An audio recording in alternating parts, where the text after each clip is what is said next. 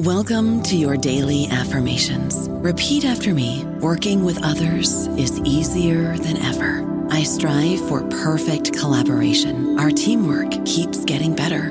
Yeah, affirmations are great, but Monday.com can really get you the teamwork you desire. Work together easily and share files, updates, data, and just about anything you want all in one platform. Affirm yes to start, or tap the banner to go to Monday.com. Hey guys, it is Ryan. I'm not sure if you know this about me, but I'm a bit of a fun fanatic when I can. I like to work, but I like fun too. It's a thing. And now the truth is out there. I can tell you about my favorite place to have fun. Chumba Casino. They have hundreds of social casino style games to choose from with new games released each week. You can play for free anytime, anywhere. And each day brings a new chance to collect daily bonuses. So join me in the fun. Sign up now at ChumbaCasino.com. No purchase necessary. VGW Group. Void where prohibited by law. See terms and conditions. 18+. Hello, everybody. This is Marshall Poe. I'm the editor of the New Books Network, and I'd like to tell you that we have a new and improved website. It has two new features that we think you'll love. One of them is a vastly improved search engine, so that when you type in keywords, you'll get a bunch of episodes really quick. The other is the ability to create a listener account. And in that listener account, you can save episodes for later listening. So you can create a kind of listening list. We think these features are neat and we think you'll enjoy them. Please visit the site today. Welcome to the New Books Network. Hello, listeners. Welcome back to New Books in Jewish Studies, a podcast channel on the New Books Network. I'm Amber Nickel, the host of the channel. And today we are going to be talking with Andrew Porwancher about his most recent publication, The Jewish World of Alexander Hamilton, which comes out this year on Princeton University Press. You can actually pick up a copy directly from Princeton University Press or anywhere where books can be purchased today. Among his very long list of accolades, Andrew is an Ernest May Fellow at Harvard University's Belfer Center and the Wick Carey Associate Professor at the University of Oklahoma.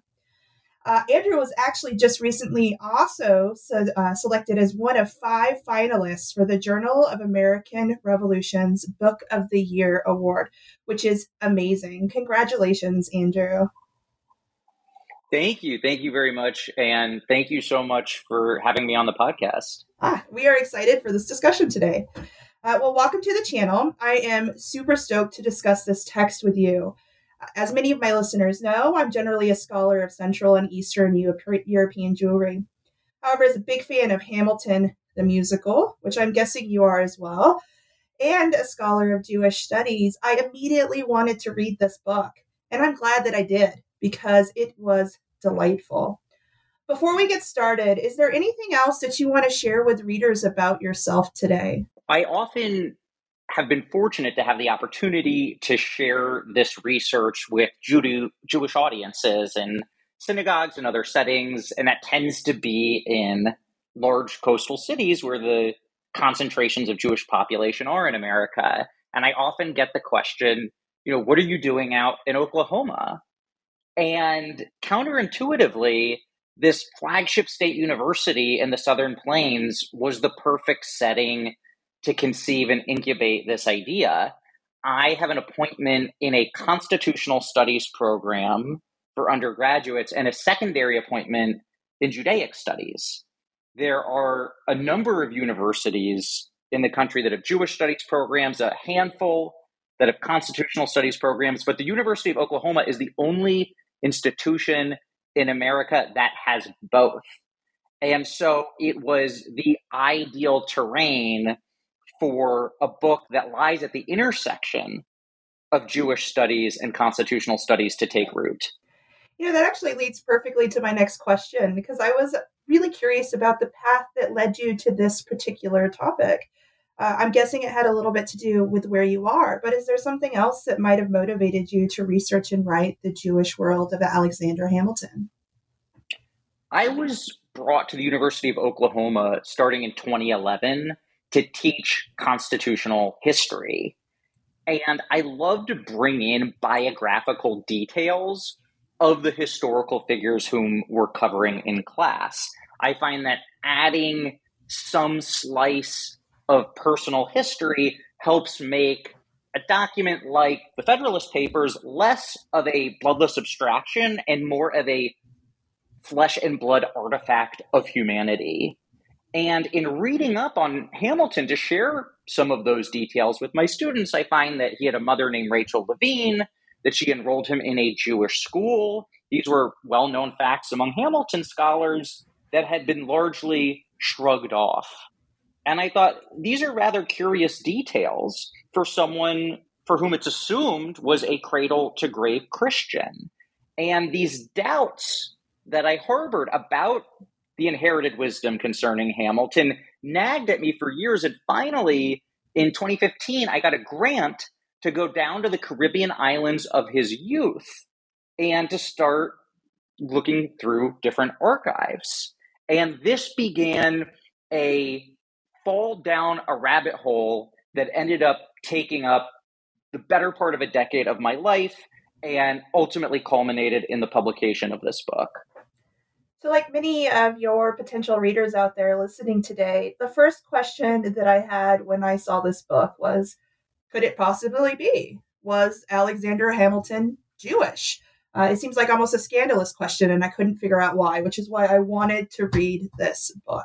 So was he? Was he Jewish? In a word, probably. Hamilton's mother, Rachel, was not born a Jew.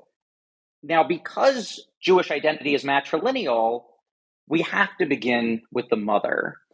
Rachel was born into a Christian family in the British Caribbean, but there is cause to believe that she converts to Judaism. She ends up moving to St. Croix, a Danish Caribbean island, where she meets and marries Johann Michael Levine. And there is compelling evidence to think that Levine was Jewish. He was disproportionately likely to conduct business with Jews. He had previously worked on an island with a sizable Jewish community. His last name was Levine. I mean, his name is actually spelled in a variety of spellings, Lavian, Lewin, spellings that match how Jews of Levitic descent spelled their surnames often in the 18th century. Hamilton's own grandson expressly identifies Levine as a, quote, rich Danish Jew. And so if Johann Levine were in all likelihood Jewish, the question becomes, did Rachel possibly convert to Judaism to marry him? And here there are some compelling hints that she likely did. They have a child a year after their wedding named Peter Levine, who was not infant baptized, which was universal practice for island Christians. Years later, Peter undertakes an adult baptism to join the Anglican Church under circumstances that only make sense if he's converting to Christianity. Now, many Hamilton scholars who are mired in the assumption that Johann, Rachel, and Peter were all cradle-to-grave Christians are baffled by his need for this adult baptism. But if Johann were indeed Jewish, and Rachel converts to Judaism to marry him, then that would make her son Peter a Jew. And his need for this adult baptism, this long-standing mystery among Hamilton scholars, is suddenly easily explained. But that's just one piece of evidence for your listeners to consider. Rachel has a deeply troubled marriage with Johann. She ends up absconding from the island of St. Croix in the Danish Caribbean, leaving behind Johann and their young son. She winds up on the British island of Nevis, where she bears Alexander out of wedlock to a Scottish colonist named James Hamilton. And while James was unquestionably a Gentile, there are compelling reasons to think that Rachel actually raises Alexander in her adopted faith of Judaism. Among the baptismal records that are on the island, they're incomplete, but the ones we have show no entry for Alexander. More compelling than that is the fact that, as mentioned, Rachel enrolls him in a Jewish school. When he was little, Hamilton's teacher would put him on a table at this school, presumably so they would be eye level, and he would recite to her the Ten Commandments in the original Hebrew. Now, as mentioned, it's long been known that Hamilton has no known surviving baptismal record. It's long been known he goes to this Jewish school. How do Hamilton scholars make sense of these curiosities? They say, well, he was born out of wedlock. And so he must have been denied an infant baptism on account of his illegitimacy. And if he can't be baptized into the church, he can't go to the church school. And that must be why he goes to the Jewish school. And this is a very neat and tidy explanation, but it's one that fails to accord with the historical record. In the records on St. Croix, and indeed throughout the Caribbean, we find examples of children born out of wedlock who were infant baptized. We have precious little grounds for believing that Hamilton's illegitimacy posed an obstacle to his membership in the church or participation in a church school.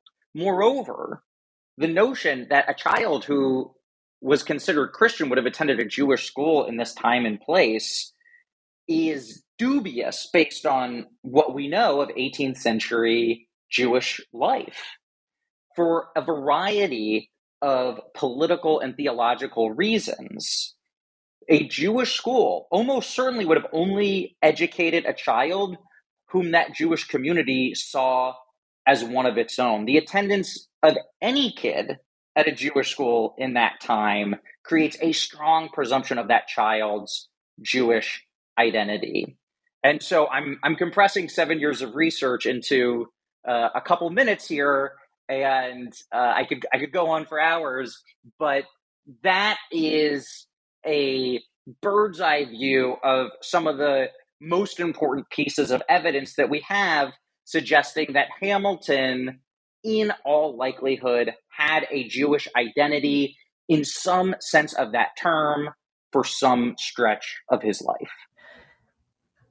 Amazing. Somebody who has finished reading your book, I know that it's more than just a biography of Hamilton. You present a sort of dual biography of Hamilton and the New York Jewish community among the Jewish communities at other locations in which Hamilton resided. As someone who generally approaches questions of Jewish emancipation from a European perspective, this text really made me rethink Jewish emancipation globally and the role that American Jews played in their own emancipation. In particular, the figure of Solomon Simpson stood out to me, and I was wondering if you would be willing to share Solomon's story with readers today. That's a great question, Amber. Solomon's story is really interesting because in many ways it's microcosmic of the experience of New York Jewry at large. I should say, by way of a preface, that Hamilton, in his American years, does not identify as Jewish. He's at least nominally identifying as Christian, but he maintains relationships with the Jewish community for the remainder of his life. And one of the most important forums where the cultivation of those relationships takes place is the legal arena. Hamilton, after the Revolution, transitions from a career as a soldier to one as a litigator at the New York bar. And Solomon Simpson is one of the first, perhaps the first Jew whom Hamilton represents in court. And it's an interesting case. It's a dispute between merchants. Solomon Simpson was in the candle making business. And the opposing party in the lawsuit was none other than Aaron Burr. And so we see an early example of Hamilton and Burr facing off against one another. Ultimately, of course, that rivalry would culminate decades later with fatal consequences on the dueling ground. But to come back to the 1780s, Solomon Simpson is an interesting figure in part because of his father, Joseph Simpson. Joseph was a native of Frankfurt, and he had bitter memories of his youth in Europe where he had been forced to wear a Jew badge identifying him by this subalternate religious identity. Now, in the 1770s, the Simpson family, both Joseph, Solomon, and Solomon's brother Samson, are confronted with a question that all Jews in New York are confronted with. It's 1776. The British are surrounding New York. They're soon to invade in a bid to seize Manhattan. And the Simpson family has to decide, are we going to stay and pledge our fealty to the crown, or will we leave Manhattan in solidarity with the Patriot cause? This was a heartrending question for so many Jews. There was plenty of reason to stay.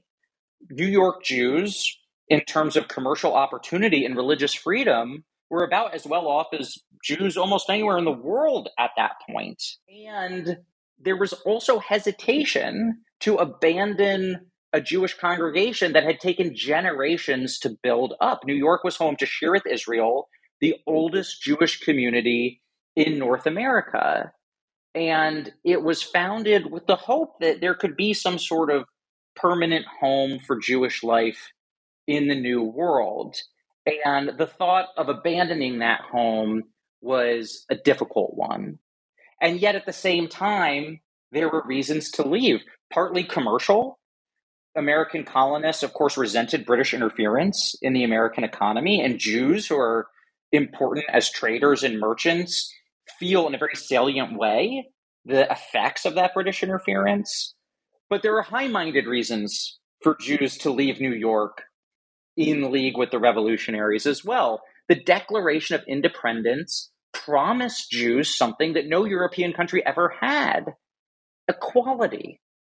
And so Jews like Joseph Simpson, who knew what it meant to be treated as a second-class citizen, and his sons, ultimately enthrall to the egalitarian promise of the revolution, leave New York City in solidarity with the Patriots. Their story is reflective of New York Jewry, which by and large did abandon their homes and laid their stake in the hopes for a new republic where Jew and Gentile might yet stand upon an equality. So far, we've talked a little bit about Hamilton, about the Jewish community, but in many ways, in the Jewish world of Alexander Hamilton, you also present a very significant historiographical intervention into constitutional history. Can you tell us a little bit more about this? Well, this book is very much a work of Jewish history. I really come to this project with my background as a constitutional historian. And I think there are two main contributions that this book makes to the study of American constitutionalism. First, the book suggests that the First Amendment, enshrining free exercise as a paramount American liberty, is actually not the most important part of the U.S. Constitution when it comes to minority faiths. There's a lesser known clause that I think is of greater significance, and in many ways it is uniquely Jewish history that throws into high relief why the free exercise clause might be less significant than we imagine. There is a clause in the text of the Constitution that bans religious tests for federal office, both appointed and elected. At that time, most state constitutions had language akin to the free exercise clause that we later find in the First Amendment, but that was just an abstract promise of liberty. Those same constitutions, most of the time in most states, banned Jews from running for legislative office. And so these state constitutions teach us that an abstract promise of religious freedom can mean very little in practice. And so the fact that the delegates at the Constitutional Convention in Philadelphia in 1787 come together in a country where banning Jews from office is the norm, and they choose not to ban Jews, but to ban religious tests, is an extraordinary advance for religious liberty. There is a long-standing and rich debate among scholars about to what extent the Constitution advanced the egalitarian ideals of the Revolution and to what extent the Constitution was in some respects a counter-revolution. And I make this argument about religious liberty in the Constitution not in any way to invalidate the story of enslaved people, the story of women, the story of Native Americans, of so many groups that were denied the equality they sought by the US Constitution. My claim here is not intended to be in service of some sort of apology for the Constitution. My goal is to tell the richness of this story with the complexity that it deserves. And I'll say briefly, the second contribution that I hope this book makes to constitutional history is that it questions the assumption that we often make that those who favor the separation of church and state must have been the most sympathetic to minority faiths, and that those who wanted a closer relationship between government and religion must have had the least compassion for minority faith groups. And Hamilton upends that assumption. He, on the one hand, is as pluralistic a founder as they come. He is the greatest champion of civic equality for America's Jews among the founders, and yet he also believes that religion is an essential tool in the cultivation of civic health. This is not an endorsement of the Hamiltonian view, but it is a warning about the dangers of taking the logic of our modern politics and projecting them neatly onto the past. Your source base in this text is really remarkable. I could tell just reading the painstaking research that you had to do to suss out some of the lesser known aspects of Hamilton's life. It really was impressive. I was wondering if you would share a little bit more about your sources and your encounters with them with listeners today. The experience of working with 18th century Caribbean sources is challenging. It's often tedious, but ultimately really rewarding. Much of the scholarship on Hamilton's adult life is excellent and nuanced and textured in all the ways that we want the best scholarship to be. And yet, his Caribbean years are given short shrift. And many Hamilton biographers have taken to making claims about his obscure origins in the West Indies without actually testing those claims against the historical record. And so the opportunity to use this Caribbean source material allowed me, in many instances for the first time, to scrutinize widely held, oft-repeated suppositions about what Hamilton's childhood was like. One of the great challenges was using the material from the Danish West Indies, partly because records have been lost to hurricanes, they've been destroyed by fires, they've been partially eroded because of tropical humidity. Many of the documents I was using have been partially eaten by bugs, so they look like pieces of Swiss cheese. There's so many holes in them. And I had to learn enough of the Danish keywords to make it through some of the records. And the documents are written in this crazy 18th century Gothic script that's difficult even for native Danes today to read. So all of this made for a painstaking effort. I think the fact that it is so painstaking is part of the reason why many Hamilton scholars have not bothered to actually subject longstanding claims to scrutiny, instead repeating them rather than going back to the source material. But ultimately, it was in that Caribbean source material where I was able to get a more accurate sense of Hamilton's early years, one that so often contravened the inherited verities that have been passed down from one generation of Hamilton scholars to the next. And I'll give you just one example. Hamilton scholars, many have long held that Johann Levine wasn't Jewish because supposedly he's not identified in the Danish land records or census registers as a Jew. But they hadn't actually bothered consulting the Danish source material. I went through 3,000 of these records. What did I find? Well, it turns out that these scholars were right. Levine is not identified as Jewish, but scholars failed to realize is that every other known Jew on the island is also not identified as Jewish in these records.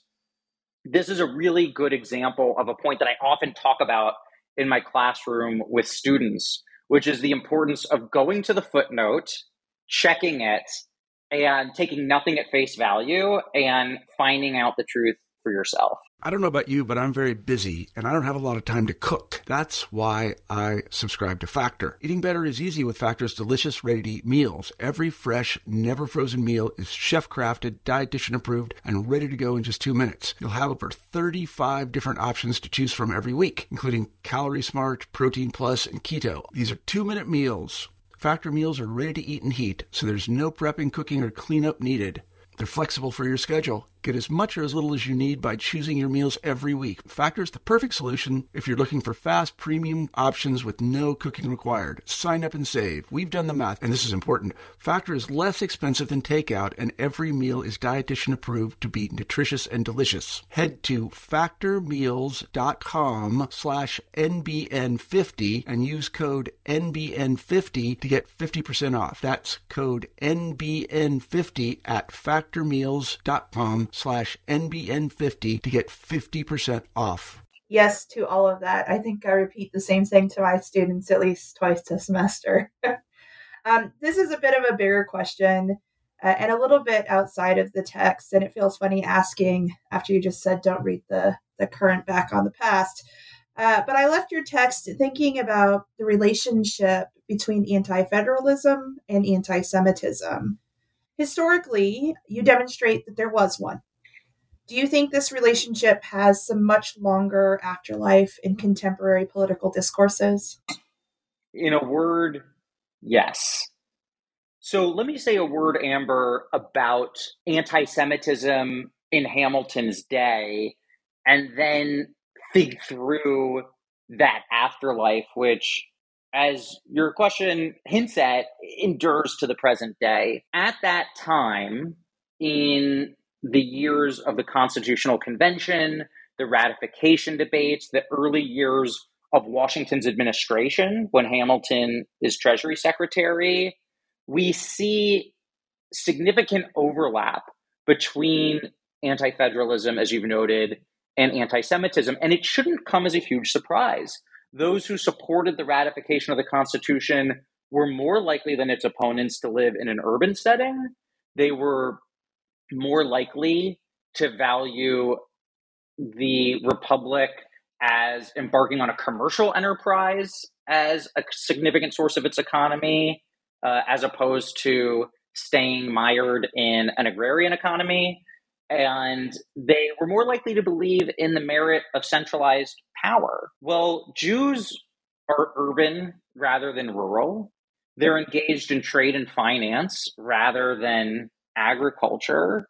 And they're supportive of this new constitution that consolidates a lot of power in the federal government, in part because it also treats them on an equality with their Gentile neighbors. And so it shouldn't come as a surprise that the very forces that are opposed to the ratification of the Constitution, that are opposed to Hamilton's financial plans as some sort of nefarious exercise in the dark arts of finance, are also often infusing their criticism of these endeavors with anti-Semitism. In so many respects, the opposition to federalism and the opposition to Jews are really both symptoms of the same root fear, which is a fear of modernity, a fear that the urban commercial future will displace the rural agrarian life that so many Americans are clinging to. Jews are feared as cosmopolitans, as rootless, as border crossing, and there's a lot of anxiety that Jews are going to use their superior knowledge of finance to somehow bilk ordinary citizens, farmers, and soldiers. If we fast forward to today, you can certainly find strains of anti-Semitism on all sides of the political spectrum. And indeed, that was true at Hamilton's era as well.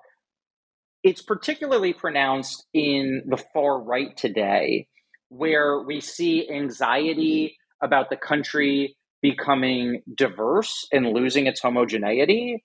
We see a fear of so-called globalists We see anxiety about coastal elites who are concentrated in these faraway urban settings. And we see a lot of anxiety and distrust of major institutions, be it big government or Wall Street. And much of that opposition is infused with anti-Semitism. It is striking how much the structure of anti-Semitism in Hamilton's day mirrors that which we find in our own. Thank you for that answer. There was a ton of rich material in this text, and like all authors, I'm sure that you had to make a few cuts along the way. Was there any material that you had to cut that you really want to share with listeners today? That's a really good question, Amber. And in all the talks that I've given or podcast interviews I've done, you're the first person to ask me that question. There was one line of argumentation that ultimately was too speculative to put in the book, but I'm happy to share it with your readers. Eric Nelson wrote a book that some of your listeners might be familiar with, especially people who do European Jewish studies, called The Hebrew Republic. And the book uncovers a largely lost strand of Enlightenment thought in Europe that looked to the Hebrew Bible as a constitutional text, that looked to the ancient Israelite government as a model for modern nation states. And one of the principal exponents of using the Hebrew Republic as a template for modern nations was the Dutchman Hugo Grotius. I've sometimes heard it pronounced Grotius, so if there are any listeners who study Dutch history, my apologies here if I'm butchering the pronunciation. Hamilton is an avid reader of Grotius, and Hamilton is particularly prone to cite some of Grotius's texts that are principally interested in the Hebrew Republic. And I've long suspected that Grotius is the intermediary through which Hamilton might, in a broad sense, be basing his ideas of constitutionalism on the ancient Israelite polity. Now, I think ultimately those dots, the connections between those dots are too inferential to put between the covers of the book, but it's interesting to me to at least speculate that someone like Hamilton, who goes to a Jewish school in his youth, who likely grows up with a Jewish identity, may well have been particularly amenable as an Enlightenment thinker in his own right to seeing the Hebrew Bible as a basis on which to think through the central challenges of statecraft in his own time. Thank you for sharing that, Andrew. That adds actually a little bit more texture to the way that I'm thinking about this and thinking through this. I don't know if you have the answer, but do you know if that was one of the 15 or so texts that his mom had at home that he read all the time? We don't know. There's so much about Hamilton's youth and his life with his mother that evades us. But what I do know is that Hamilton did have copies of Grotius in his library, and James Kent, who was a major figure in New York legal circles at the time, once wrote that Hamilton refused to read Grotius in anything other than the original Latin in which Grotius wrote. And so he was deeply committed to Grotius as an authority on matters of state. And I suspect that Hamilton, at the very least, is reading about Grotius's ideas. The extent to which they translate into his own, I leave to some enterprising PhD student in a Jewish studies program to chase down this lead. So for those of you listening, you guys have somewhere to head right now, the archives. For now, we've taken up quite a bit of your time. I want to wrap up our interview with kind of our traditional closing question on New Books Network. And that's, what are you working on now? What can we expect next? There are 2 book projects in the works, which I'm both really excited about. The first is tentatively titled The Prophet of Harvard Law. James Bradley Thayer and His Legal Legacy. And it'll be coming out this fall with the University Press of Kansas and its American Political Thought series. And this is a book about a hugely influential but long forgotten legal scholar who taught at Harvard Law in the last quarter of the 19th century. And he's been forgotten because he wasn't a judge. He didn't sit on the bench. He didn't publish that much. And yet he's perhaps the most influential scholar in American legal history because he was a mentor to almost every major iconic name in the pantheon of American judges in the 20th century. People like Oliver Wendell Holmes, Louis Brandeis, Learned Hand, the most influential, far-reaching judges in the late 19th century learned at Thayer's feet.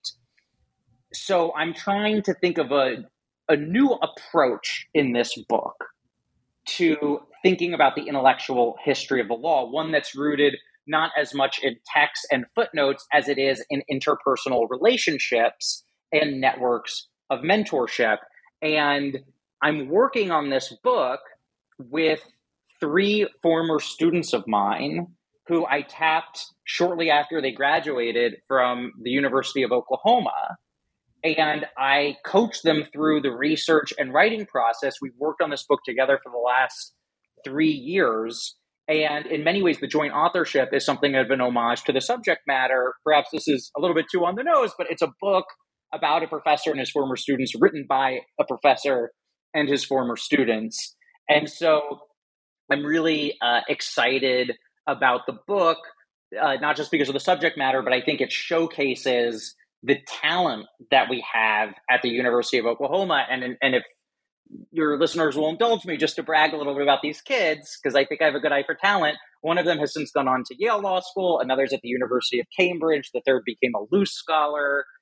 So it's a great cohort of kids who did phenomenal work with really rich historical sources. And I'm excited to share Thayer's story with the field. And the latter project, which I'll mention just briefly, is now tentatively titled Theodore Roosevelt and the Jews, The Hidden History of TR's Diplomacy. And this might be a book that, especially if your listeners are working on European Jewish history, is really about a president in Theodore Roosevelt who assumes office at a moment in time when the fate of Russian Jewry becomes a central issue in global affairs. And so the book is about Roosevelt's relationship with the American Jewish community, his relationship with the Eastern European Jewish community, and what those relationships tell us, not just about Roosevelt as a president, but about the place of America on the world stage as it emerges into its superpower role in the dawn of the 20th century. That sounds like I need to read that one and do the next interview over that one. So we'll be looking for that. Thank you for joining us on New Books in Jewish Studies today, Andrew. And for the listeners out there, if today's discussion piqued your interest, you can pick up a copy of Andrew Porwancher's The Jewish World of Alexander Hamilton directly from Princeton University Press or your local bookstore.